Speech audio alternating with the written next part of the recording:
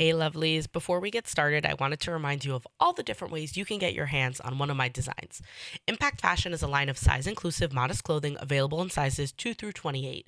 I personally design and pattern every single piece in the collection so that it is fitted to perfection and every single piece runs the same. That means that once you know your size, that is your size in every single piece in the collection. Pretty cool, no? You could shop the collection online at impactfashionnyc.com. Shipping is totally free in the US, and the return policy is, if I do say so myself, better than Amazon. You have 30 days to make a decision and don't even have to pay return shipping or any sort of annoying restocking fee. Impact Fashion can also be found at the address at American Dream Mall. The address is a curated, modest department store and definitely worth a visit if you are not an online shopping type of person. The American Dream Mall is located right next to the Meadowlands Sports Complex in New Jersey, and to get to the address, you're going to want to park in Lot C, Level 3. Make a left when you walk in, and you'll see the address on your right. I'm always happy to chat, whether that's to answer your sizing questions or just get to know each other better. Find me on Instagram and TikTok at impact.fashion.nyc or on WhatsApp status at 516-953-9391. You can also email me. It's Rivky, R-I-V-K-Y, at impactfashionnyc.com. Enjoy the show.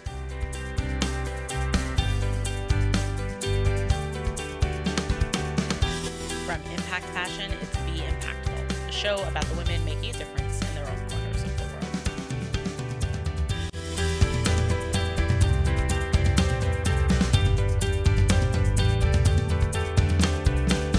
I'm Rivky It's on today's show, I sit down with a former successful MLMer to discuss her time in that cult-like world.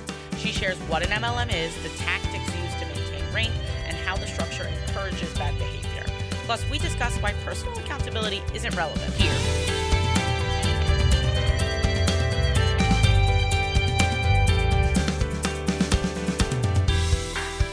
Roberta Blevins is the type of person who experiences hardship and then channels it into resources for others. She was in the top 5% of LuLaRoe consultants with a team of 75 people underneath her and featured at their company events when she left the abusive structure to speak up and share her story. When I was born, I don't even think it was when I was born, but that's the story that I've been told. But it was probably one of those early childhood doctor's appointments. The doctor, my pediatrician, told my mother that she needed to read a book called The Strong-Willed Child. So if that helps you with anything.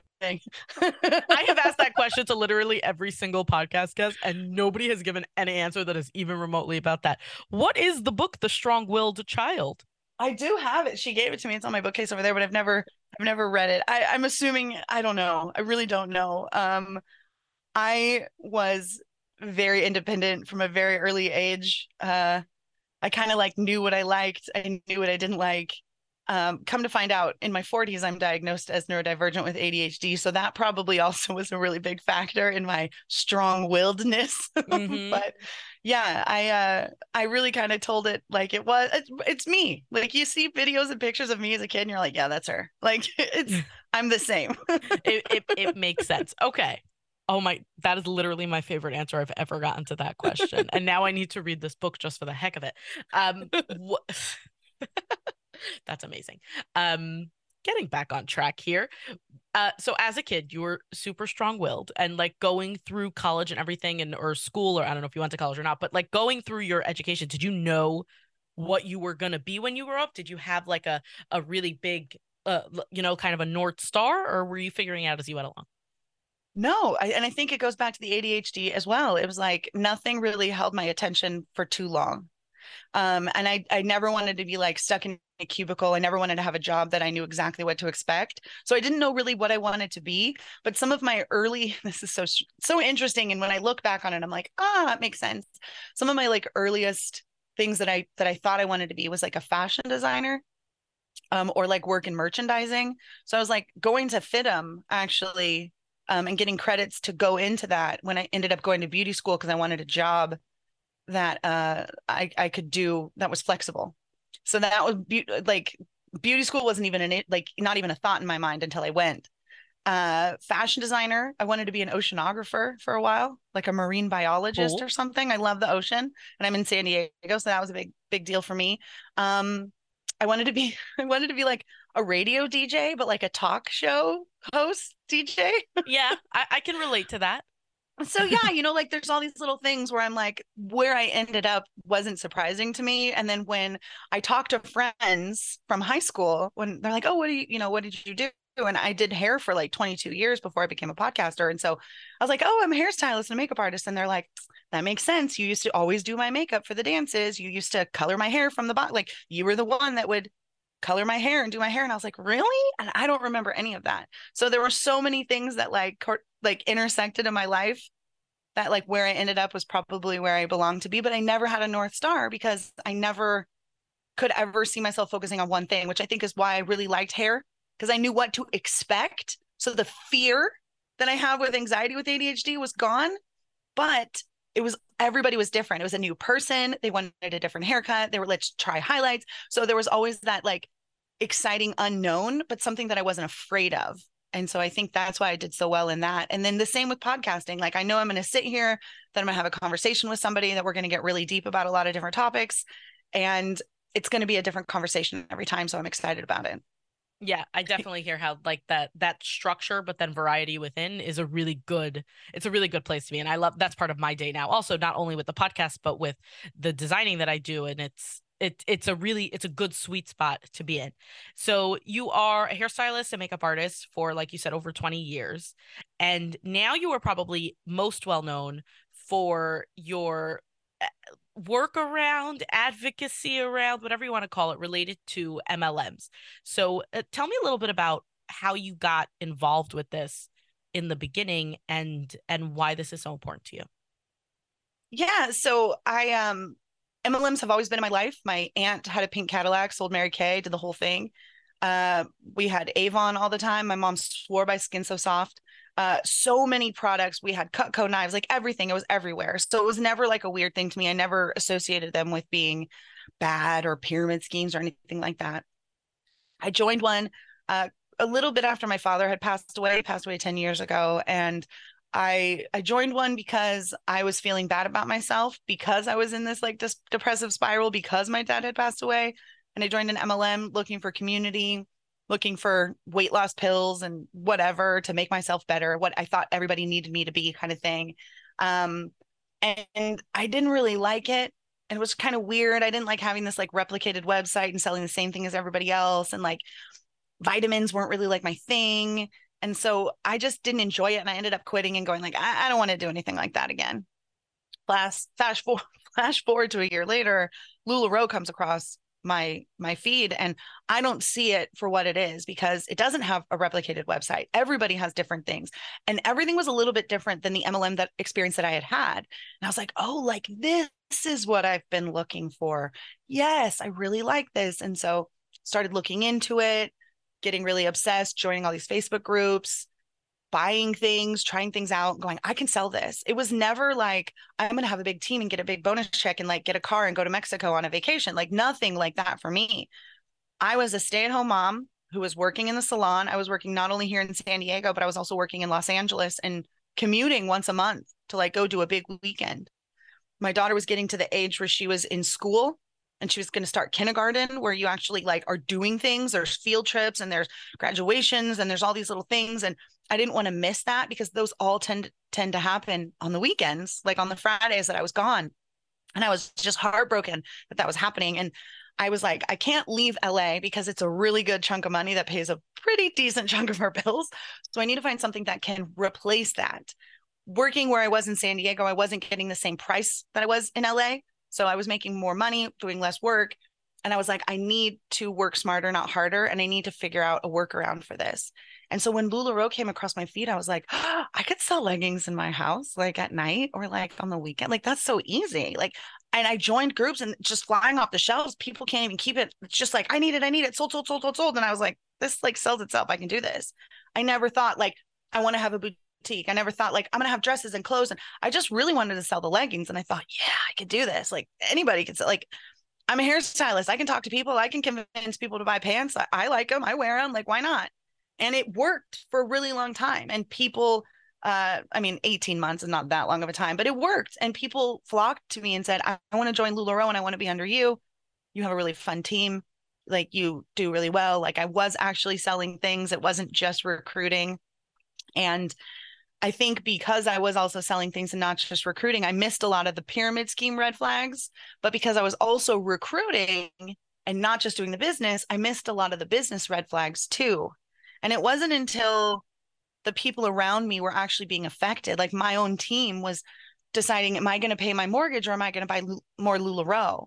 Like, I'm getting in a fight with my husband over this. Like, maybe I should divorce him. And like these very strange, like, whoa, that escalated quickly kind of moments where I was like, whoa, because I wasn't having the same experience. And I was like, can we talk about this? And then all of these things started to click, and experiences that I had had in the past with LuLaRoe that should have been red flags became red flags. And I was like, oh my gosh, I didn't realize that it was a cult until I got out. I didn't realize it was a pyramid scheme until I got out. The only thing I knew was this was not a business, because the way that they interacted, the way when there were troubles or problems with things, instead of just replacing it and being like, oh my God, we're so sorry you have to deal with this, it was my fault. Like, I must have stretched it the wrong way, or I must have left the box outside too long, or just things where I was like, I didn't do any of this stuff. How is this? How are you not fixing this? So those were sort of these red flags to me that I was like, this is not a business. And long story short, I eventually, there were too many red flags for me to ignore. And I was like, I just can't morally stand with this company anymore. Like, I just ethically cannot support them, and I'm going to leave. And immediately after I leave, I want to say it was like 3 or 4 hours later, they pulled the 100% buyback, which was this whole thing that they had used to recruit so many people and get so many people to buy LuLaRoe. And they cover it in the LuLaRoe documentary on Amazon called LuLaRich. They cover the 100% buyback. I literally left LuLaRoe the same day they pulled that. And when they pulled that, I was like, this is my sign that I made the right decision. Like, I didn't have any idea what was actually going on until I left and started talking to other people who had left and corroborating and confirming things with them. And we had this little group of people, and we were like, I think like there's something really bad going on here. And we have enough insight from enough different people that maybe hopefully we can start piecing this together. And that's essentially what happened. So we started piecing it together. And then I was one of the whistleblowers, and I helped sort of like expose this with a lot of other different people. And then the documentaries came out and all these things came out, and there was a lawsuit that I was a witness in and part of with evidence. And then they settled in February of 2021 for $4.75 million. And then I was like, okay, my time with LuLaRoe is done. And then I just decided to start my podcast. And that's sort of when the advocacy really started to roll in, because I had done so much research in my own deconstructing of MLM. You know, a lot of people like deconstruct their faith, but I was deconstructing multi-level marketing and going, there's ties to the government. Like they know this is happening. They're allowing this to happen. Why? It doesn't make any sense. And then the more I dug, the more I realized, oh, like this is a racket. Like this is a whole thing. Like this is built this way. And then at that point, I couldn't be quiet anymore. And one of the things that had helped me the most when getting out was being able to talk to other people who understood my story. And I had seen so many people who were leaving MLMs on social media who were like, you know, like, it's not me. I didn't do this. It's not my fault. And I just wanted to reach out and give them a big hug and say, you're right. It's not your fault. And so I started my podcast so that I could talk to victims and say, this happened to me too. And this is why, and sort of start creating this education on the back end by sharing each other's stories and finding those commonalities and intersections between them.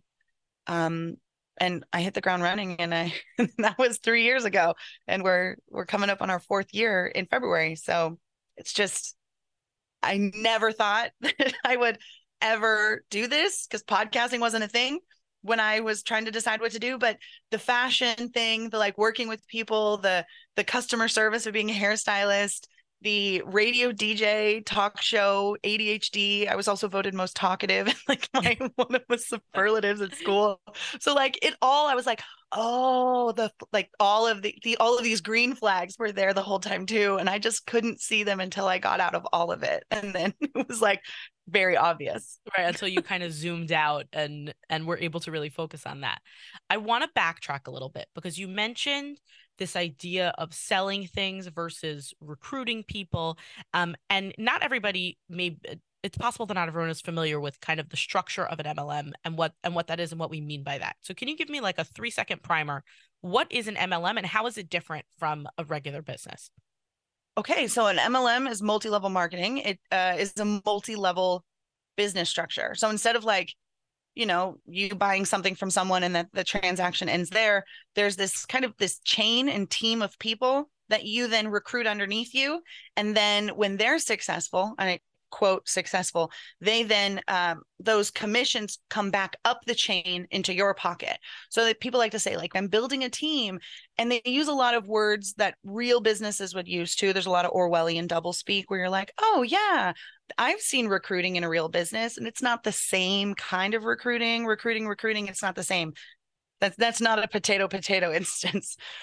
And so with multi-level marketing specifically, you join a company as like a rep for them, and you promote their product, you sell their product, and you can get a commission. But there's a secondary line of income where you can also promote the business opportunity and get people to join under you, like you joined under someone else, and repeat that process. And then you get a bonus check off of all of the trickle up from everybody underneath you. Okay. And okay, so this, we know what a pyramid scheme is, right? A pyramid scheme is when the way that you make money is by recruiting people underneath you.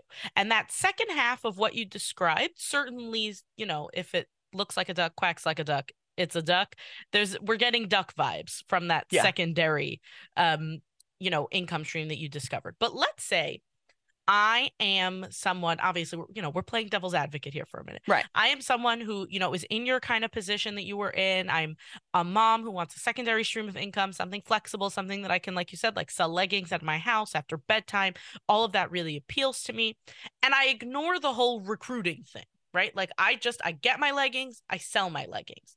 Mm-hmm. What is there a problem with kind of interacting with an MLM or being a part of an MLM in that sort of way?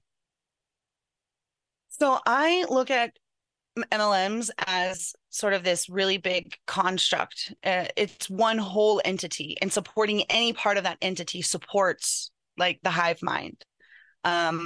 It's like supporting big tobacco. It's like, I don't smoke cigarettes, but I buy cigarettes for kids. Like, I don't, you know what I mean? Like it's like that sort of thing where you're like, okay, like you're not smoking them, but you're still supporting it. You're still, giving people a light when they're like, hey, can you help me light my cigarette? You're like, I can. Like, even that is like helping. So unfortunately, because it is this really huge, like corporation conglomerate that is a $190 billion a year industry, which is more than the NFL, music, and Hollywood combined. So it's a lot of money. Just so you can see the scope of what that kind of money looks like. It's a massive corporation that has all these different little fingers, and they call them Arbonne, LuLaRoe, Mary Kay, Amway, but it's all the same thing. So in supporting the structure of MLM in any way, you're inherently supporting this very problematic and predatory structure that preys on people, where there's a 99.7% loss rate for anybody that is involved in these companies. So what does that mean? You're buying the product from the companies, and then 99.7% of the time you're not able to sell it? Kind of. I mean, it's more like the median on a lot of these companies in terms of income is zero, like the median. So most of these averages are really heavily weighed by these really, really big bonus checks that these people are getting in the hundreds of thousands of dollars a month. So if you've got, 99 people making zero, and you've got one person making $1 million, that average is going to look a lot better than what it actually is, because the median in this instance is zero. But yeah, when all is said and done, when you factor in your opportunity cost, which is like deciding to stay home and message everybody for 6 hours instead of just finding a job outside, when you factor in that opportunity cost, when you factor in all of the sunk costs. I remember when I joined LuLaRoe, they're like, now you got to set up your Lula room. You got to buy a desk. You're going to need an iPad because you're going to need to run our software. You're going to need a printer to print your stuff. And I bought all of this before I was ever even in LuLaRoe, and before I ever even had a single pair of leggings to sell. So I was already sunk in $1,000. So even if the day came and I was like, I don't think this is a good idea, I'm already $1,000 in, and I'm like, but I'm going to make it work because I'm already invested. Like, it's that sort of feeling too. So there definitely are people who are just selling and are doing a really great job and are killing it and can do that. There were a lot of people in LuLaRoe that really just sold and were really high sellers. But then when I started realizing what was happening, I was talking to these people. I'm like, how did you get all the good stuff though? Like you got to sell 1,000 pieces a night because you had really good pieces. How did you get that? And they confided in me. They said, I had home office's phone number. If I had a piece that sold really well, I would just call them and they would overnight me like 100 of those things. I didn't have that ability to do that for me. And the reason they had that ability was because they sold a bunch. And that's not a level playing field. That's not something that when you join an MLM, they're like, yeah, if you're really successful, we'll shower you with nepotistic cronyism and you can have all the best stuff. And then even that right there offsets anybody else's chance, because those 100 items that person got that flew off their shelf and they made thousands of dollars off was 100 items that someone like me or someone else didn't even have the chance to get, but were told we would have the chance.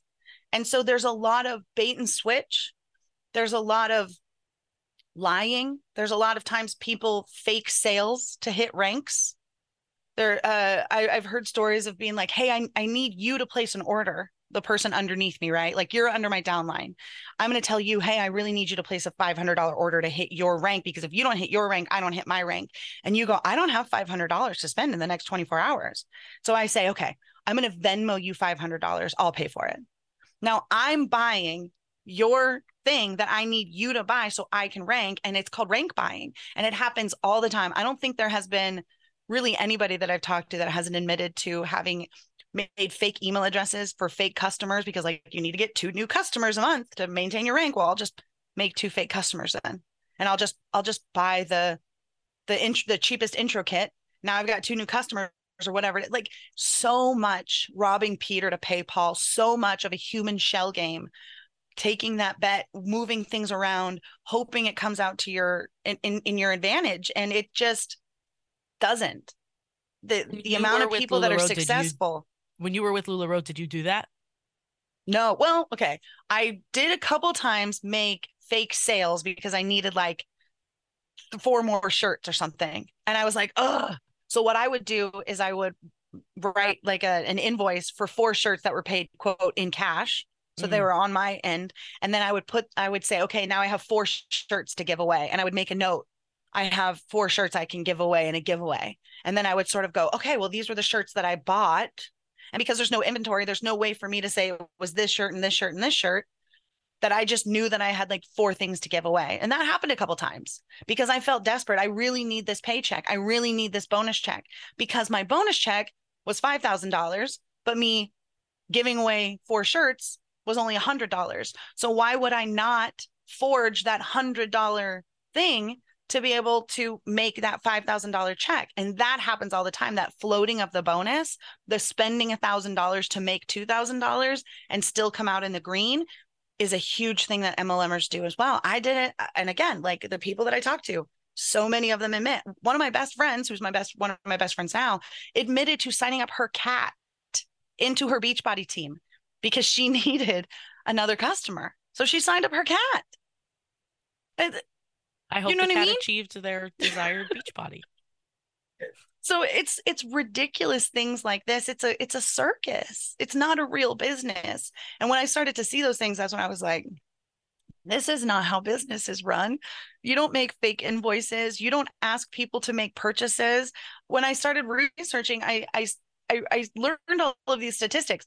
Now, you brought up the difference between a pyramid scheme and an MLM is there's like recruiting. And in an MLM, you're actually selling a viable product. I've got, this, and I'm going to sell it to you. And you're like, thank you so much. I really like that. I'll come back next month and get it again. Right.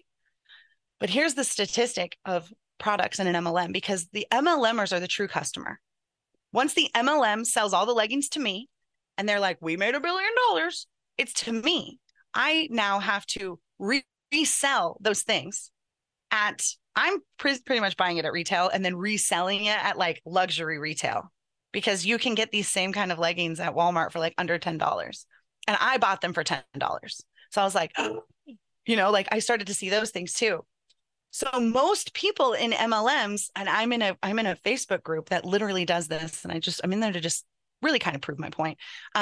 They'll have these posts where they're like, let's support each other. And people will post their links. And it's like, if you buy something from me, I'll buy something from you. And they're recycling the same $25, right? So people are selling things, but it's all going back into the MLM. And the statistic is, in terms of like, if we're really selling things to an end consumer, you would think in a business that, I don't know, 80 to 95% of the products would be sold to an end consumer and not just the employees that worked in the store on their discount or whatever. The statistic in MLM is only 10% makes it outside of the pyramid into actual end consumers' hands that are not affiliated with that pyramid or multi-level marketing. Like it is a very incestuous, like cyclical, I don't even know what like to call it. It's all inside. It's not actually making it out. And so it really does define when you look at it, when you look at the white and black of is this, it is. But there's so much government overreach. There's so much control. There are these like self-regulatory things that MLM has got in and done over the last 40 years in the government where there's not a lot of oversight for them. They can really do anything they want. MLMs helped get the FDA deregulated so that nothing really comes of anything with the FDA until there's a problem. You can put anything out on the market and say it's not FDA approved. And then when the FDA comes after you, it's after the fact. And they've deregulated that for the supplement industry for MLMs. I mean, there are so many things that happen that have really bad lasting economic like results that when I look into it, MLM played a huge part in a lot of these things for the sake of getting more victims. I want to talk more about this word victims because it seems like a strong word for what somebody could argue is just a bad business decision. But I want to leave that to the side for a moment because I could make an argument that the practices that you're describing that are, like you said, passing that same $25 around, or the people, the MLMers, as you call them, who are more focused on recruiting than they are on selling products and things like that. I could argue that those are the actions of the MLMers. Like those are the actions of the people who signed up for this. A company, you know, like let's say LuLaRoe that's making the product, they could say, listen, we sold you leggings, you're supposed to sell them. You spend all your time passing the same $25 around. That's kind of on you. Like we didn't tell you to do that. How You're literally laughing at this question. But like how what would you say to that in between giggles? Uh, it's intentional, I guess, is the best way to say it. Like they use a lot of the same language. They use a lot of this like rhetorical, like, well, it happened, like it happens there too. Like this is so normal. Like here you are making a sale the way you would if you worked at Target or Walmart. That's how it is. There's a lot of really interesting things. I think a lot of it has to do with coercive control, unfortunately, and that's where we get into kind of like the cult aspect. There's a lot of special favors that happen if you're not performing the way you want. You'll get like not demoted in rank, but you get demoted in status. It's all invisible, right? Like, oh, you didn't do what I wanted. You didn't hit your rank this month. Even though I told you I needed you to spend $500, you didn't. And because you didn't, I didn't hit my rank. And because I didn't hit my rank, I didn't get my bonus. And because I didn't get my bonus, I didn't get to pay my bills. And because I didn't get to pay my bills, now my kids are hungry and it's your fault. And you're just like, oh my God, I'm so sorry. I'll never let that happen again. And there's fear and there's so much coercive control. There's so much bullying. There's so much like external and internal things that are going on that like people have no idea of. And it's so I see the similarities on the surface of, hey, we didn't tell you to buy that. Hey, we didn't tell you to sell it like that. Hey, we didn't tell you to only have the same kind of customers. But Mark famously told us that Who is Mark? and Mark's the CEO of LuLaRoe, and he famously told us that that the clothing was so good and so amazing that if we couldn't sell it, that it was because our customers were stale and that we needed to go out and find better customers.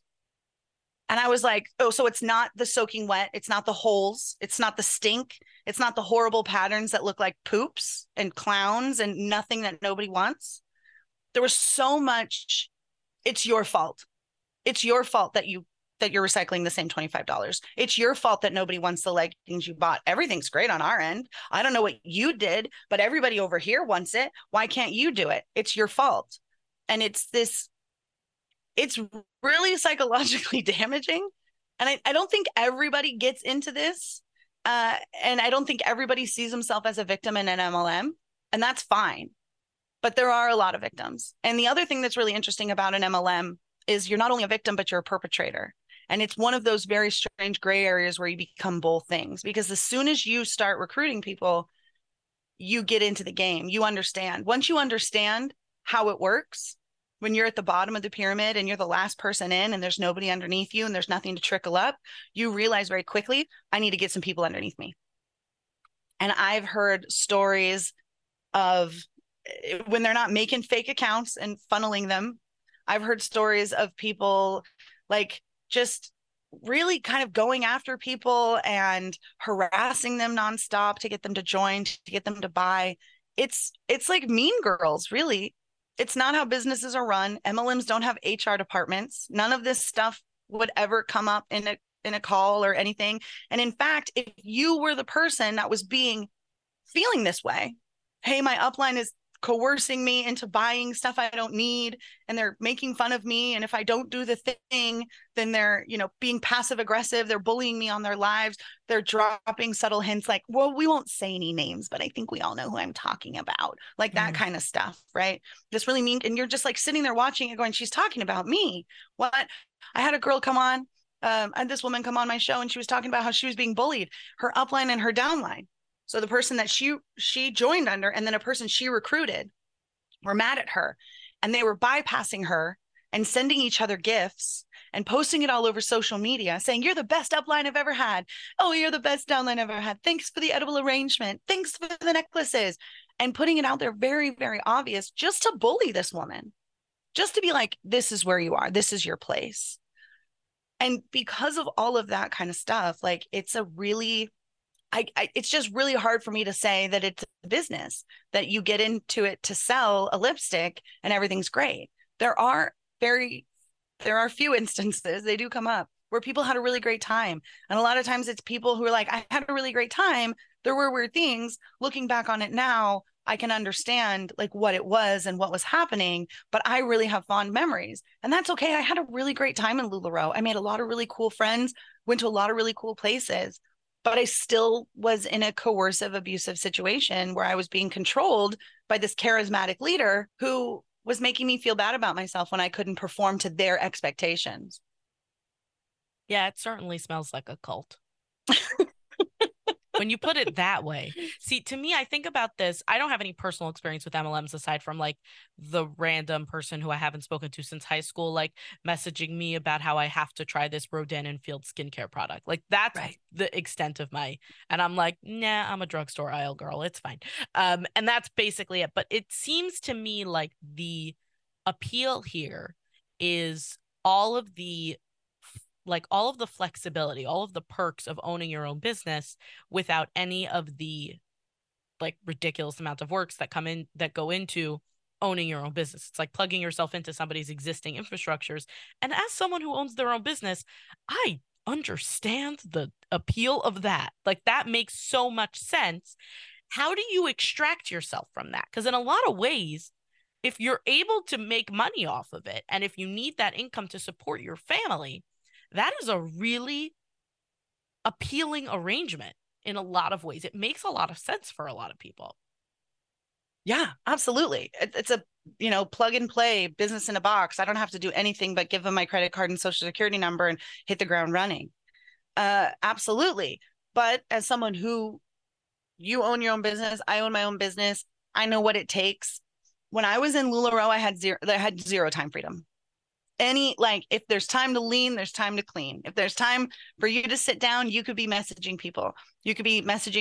Oh, look, I remember getting messages at like 10 o'clock at night. Okay.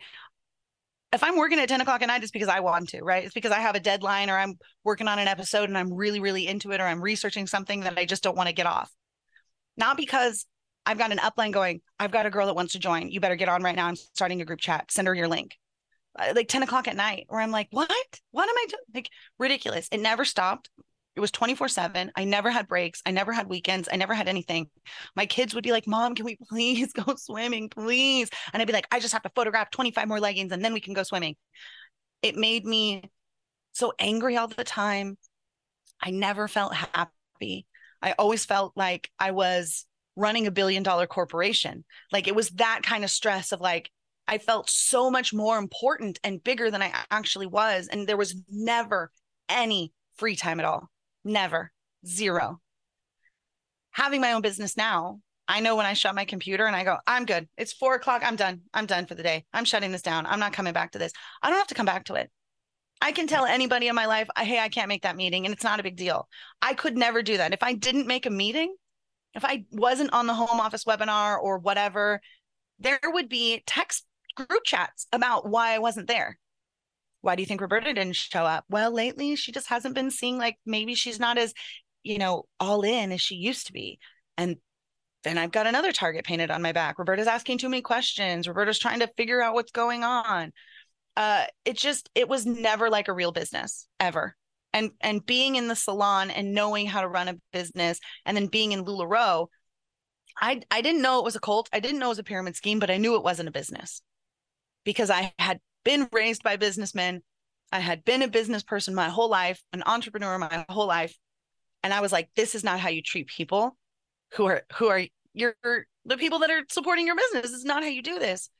There were just so many instances of me knowing that this isn't how this should work that I started asking a lot of questions, and that's not good either. Especially like in a cult, you don't ask questions, like you just obey.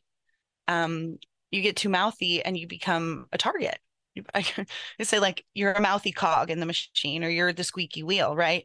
It was very obvious to me that what I was doing was not a business at all. And I don't know if other people feel similar that I haven't talked to, but the people that I have talked to do feel similar as well, that there is no plug and play. There is no, it's just a business and you hit the ground running and people just really want your lipstick because everybody is your competition and everybody is undercutting you. And even if I sell Mary Kay and you sell Arbonne, we both have a red lipstick and we're both trying to get that same person to buy our red lipstick. And so there's so much competition. There's so much undercutting. There's so much lying. There's so much stealing and backstabbing and poaching of things.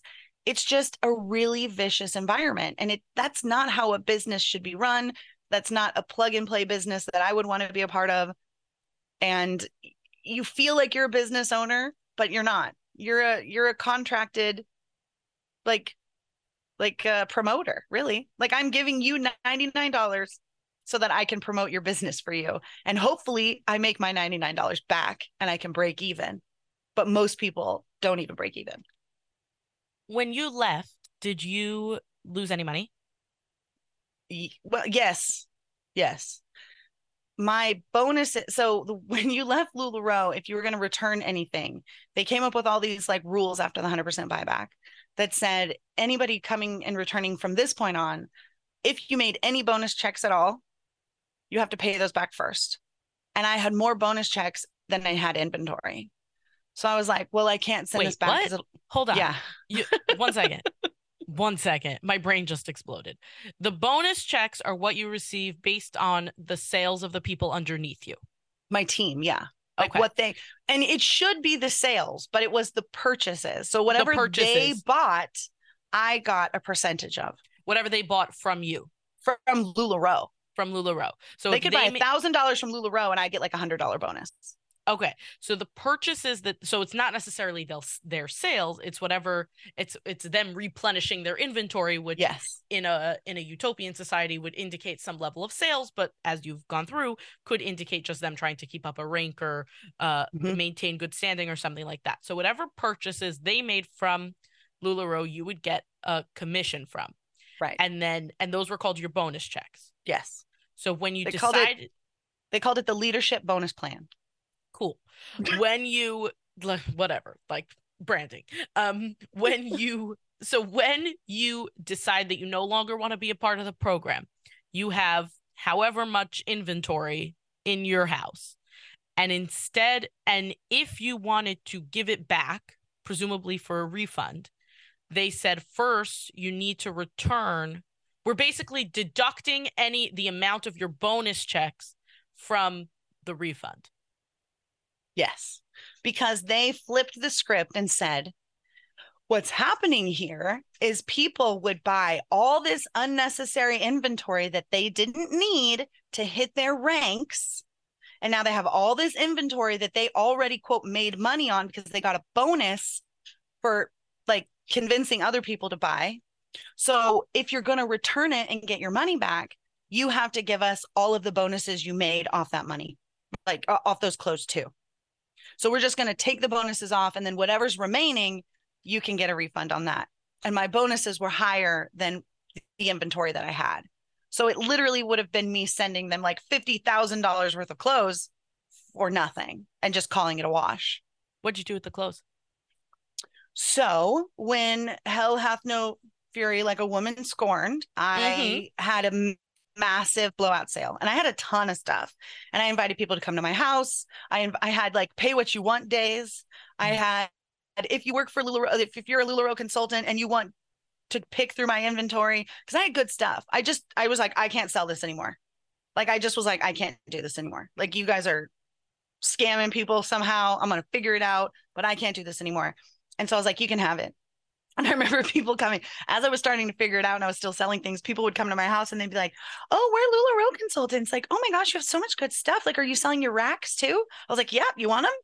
They're like, this is so like, why are you leaving? You have such good stuff. And I'm like, pay me first and then I'll tell you. Like, just give me the money. I want to get out of this nightmare. Like, I don't want to be in this like ever anymore. So, yeah, I just started selling it. So I did that. I did like pay what you could days. I donated some of it to like different churches. I donated some of it to my daughter's school for like their costume department and the plays and stuff. And in the haunted house, like just so that people could dress and put blood on it. And it was just like whatever clothes.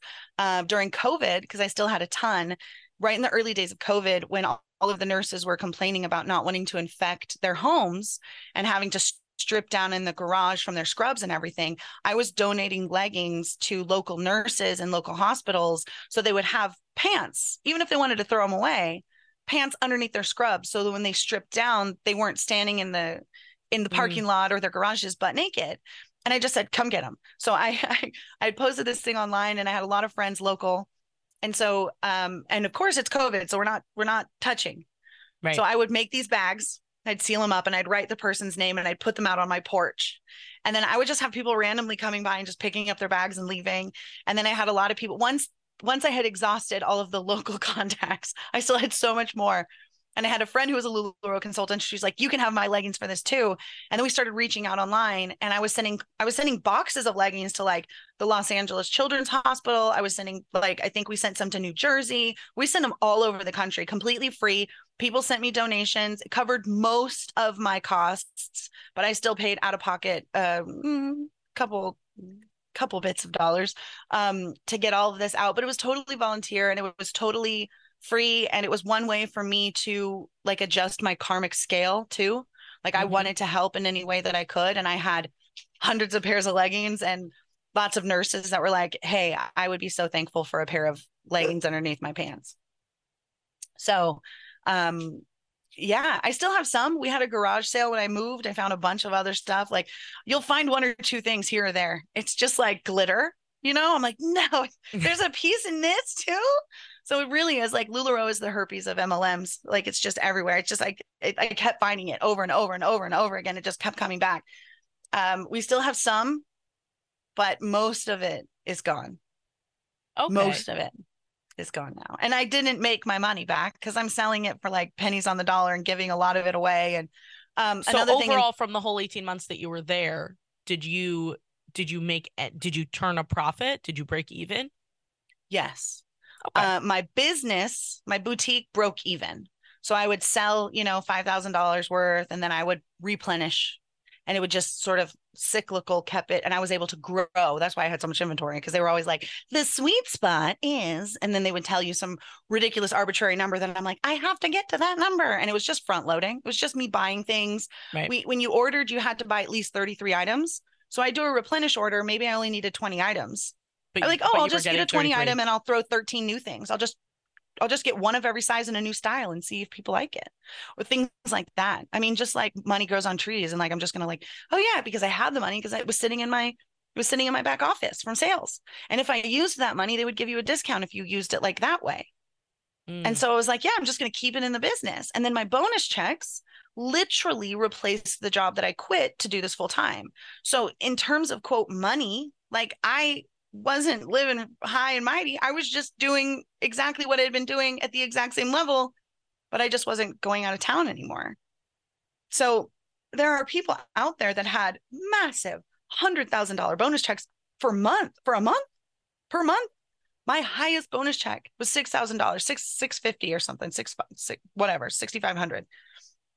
That's a good check. I'm not going to say that that's not a good check. I'd be happy to get that check today in the mail. I'd be like, yeah, but it's also not a life-changing amount of money for somebody who's like has all the bills to pay. You know, if you have $5,000 worth of bills and you're making $6,000 a month, you're not living the high life. You're floating $1,000, you know?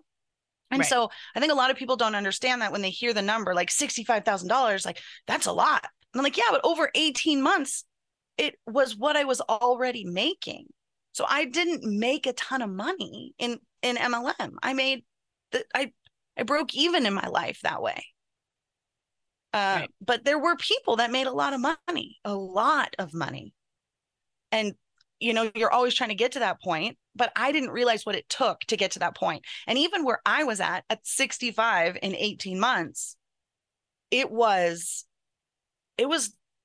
just horrible. I don't know any other word. It was just traumatizing. Yeah, it doesn't sound fun from what you've described.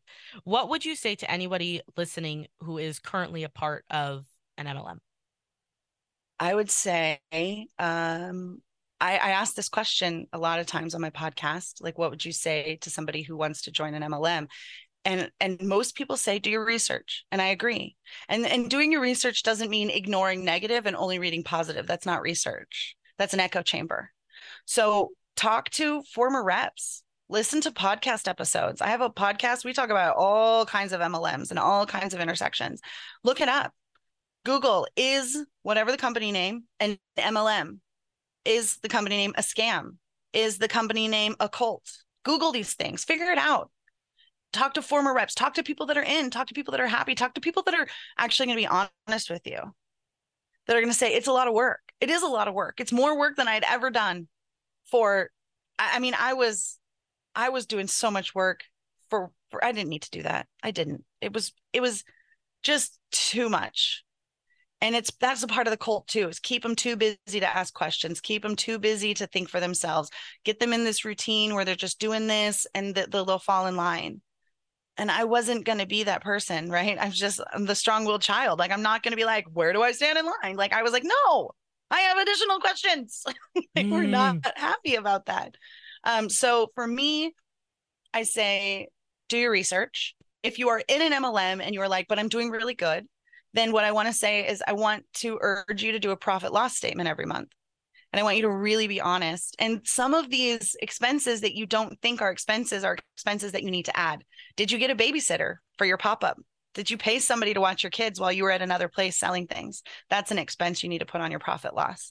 How much gas? Did you have to put, fix your car because you're driving too much? That's another expense that you need to think about. What is this business costing you?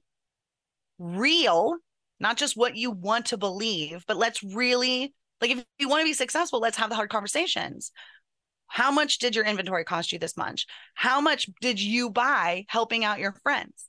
I need 3 sales to make my quota. Did you buy one? Because that's a business expense you wouldn't have done had you not been in this business. You would have not done that. So all of those need to be factored in. The desk you bought, the ink you bought, the printer you bought, the paper you buy, the boxes the bubble the bubble wrap, the tape, the packaging, whatever. It all needs to go on that profit loss. And you have to be honest with yourself, because if you are not honest with yourself, you are going to get in big trouble with yourself. And if that number at the end of you doing that profit and loss is in the red for 3 months in a row, you got to pull the plug. I don't care how nice those people are. I don't care how great the discount is. I don't care how red that lipstick is. There's a better lipstick. You don't need that discount on the thing you don't need. A discount on a thing you don't need is girl math, okay? You don't need it. You don't need it, and you're not saving money by spending something on you don't need. You're losing money that way too. So you just really have to be super, super honest with yourself. And it sucks and it's hard, but it's worth it when you go, oh my God, she was right. She was right. Ah. And it's a realization. And I don't want you to think like, oh, I'm so dumb, because you're not. Like we said, 99.7% is a racket. It's obviously intended this way. Gambling, going to the slot machines, the roulette table is 95% loss rate. This is a higher loss rate than putting it all on black. Would you gamble your whole family on black? Would you? I wouldn't. And MLM has a higher loss rate than that. So it's like really, really like, let's put this into perspective, right? $190 billion. Somebody's making money. It's not me, though. It's not you, but somebody is. And it's when you start looking into it, when you start looking into, they have a lobby effort. They buy congressmen to get votes. They do this. The DSA, the Direct Selling Association, it's all there. So knowing this stuff, realizing that I'm not just a hater, that I actually care, that I actually know these things, and that I've been there and I've done that. And I just want to let you know that it's not your fault. And that the feelings that you feel and the anxiety that you have and the dread that you have on that Tuesday morning Zoom call that you don't really want to be on and you keep your camera off for, you're not alone. There are Facebook groups from the MLM you're in that are whatever. The haters, listen to the haters. Say, hey, I'm in this MLM. Can I ask you some questions? Especially if you come across somebody who's compassionate and wants to talk about it. Come find me on the internet and send me a message. I'll help you. Email me. If you have questions, come reach out to me. I will do my absolute best to get back to you and to discuss these things, because you need to be financially responsible. Every day we get older and it's harder to recoup the things we've lost. We don't have as much time to rebuild things. So really be really honest and aware and ask those really hard questions. Yeah, that seems like a good place to start, in navigating this whole piece. If somebody wants to learn more about you, Roberta, where can they go? So you can go to my website, robertablevins.com, or you can go to my podcast website, lifeaftermlmpod.com. It has all of my links, all of my resources, all of my episodes, all of everything. It is the easiest place. Or you could just go to Google, and Google will take you to those websites too. So Google, what a novel concept. Well, just Google me. Sometimes I just say that. Just Google me. I'll pop right up. Yeah, it's as simple as that. I want to end off with a question that I've started asking the people who come on the show. And I'm curious to hear from you. Where do you think you've made the most impact? So I'm really humble, and it's like hard for me to talk about, but I have so many guests that come on and say, I'm going to give you a compliment and please don't delete this. Like, don't edit this out, because I really want to say this to you and I want people to hear it. When I got out of LuLaRoe, I had 75 women underneath me. And I talk about this in the documentary. I said I had 75 women underneath me, and all I wanted to do was help 75 women get out, because I just needed to get my karmic balance back to zero, and I could figure it out from there. I have helped, I don't know, probably at this point, hundreds of thousands. I don't count anymore. I have people that message me and say, I was super duper in this MLM and I didn't know what was going on. And you came across my FYP the first time I saw you. I hated you. I wanted to block you. But you made a couple points that I kind of agreed with. So I stuck around. I followed you. I followed you, and one day you hit the nail on the head. And I was just like, oh, she's right. She's right. I can't deny that she's right about that. And I think just the ability to compassionately talk to people who are in cults and in bad financial situations where they don't want to admit that they've allowed people to take advantage of them, because who wants to admit that you're wrong or that you've been taken advantage of? It's really hard to admit that. And they find somebody who tells them and gives them the permission that it's okay. I wish I had that when I left, because I was really met with a lot of like, you're stupid for joining, you're stupid for leaving. And I really just wanted to create a safe space for people who are like, I don't think I'm stupid for either of those things. Like, I think there's something more here. So I think creating that space and having it work and having people find it and connect with me and say, you changed my life, or thank you, or you helped me get my sister out of something, or you helped me purge my house of all of this stuff I didn't realize I had so much. I didn't realize I was so stuck in this mindset. I didn't realize that was the root of all of my unhappiness. And I'm unpacking it, and I brought it up to my therapist, and now we're unpacking that. And it's really cool because it was kind of like always in the back of my mind. I'm like, it'd be really cool if this happened. And it was never an intention, but it was always a hope, and it happened. And so I think that's probably the best part of all of this, was that I was able to use my pain and my trauma to help other people process theirs. That sounds really special. Thank you so much for coming on today, Roberta. I really appreciate it. Thank you. Thanks for listening. If you'd like to learn more about Roberta, her links are in the show notes. On last week's episode, I spoke to Roberta Getz about her career as a children's book author. Listen to it wherever you're hearing this one. The Be Impactful podcast is a project of Impact Fashion. Clothing line I created because I believe that we are all deserving of the beautiful things life has to offer. See my modest designs that are available in sizes 2 through 28 by going to impactfashionnyc.com. Access all of that by swiping up on the cover art. There are currently 19 people listed by Ora Agunot as a recalcitrant party. View their names, photos, locations, and details of their cases by visiting getora.org/recalcitrant-parties. The episode art was designed by Michelle Moses. Original music composed by Nissan Fetman. This episode was produced and hosted by me, Rifki Itzkowitz. Catch me on all the socials, including TikTok at impact.fashion.nyc. As always, here's to making an impact together.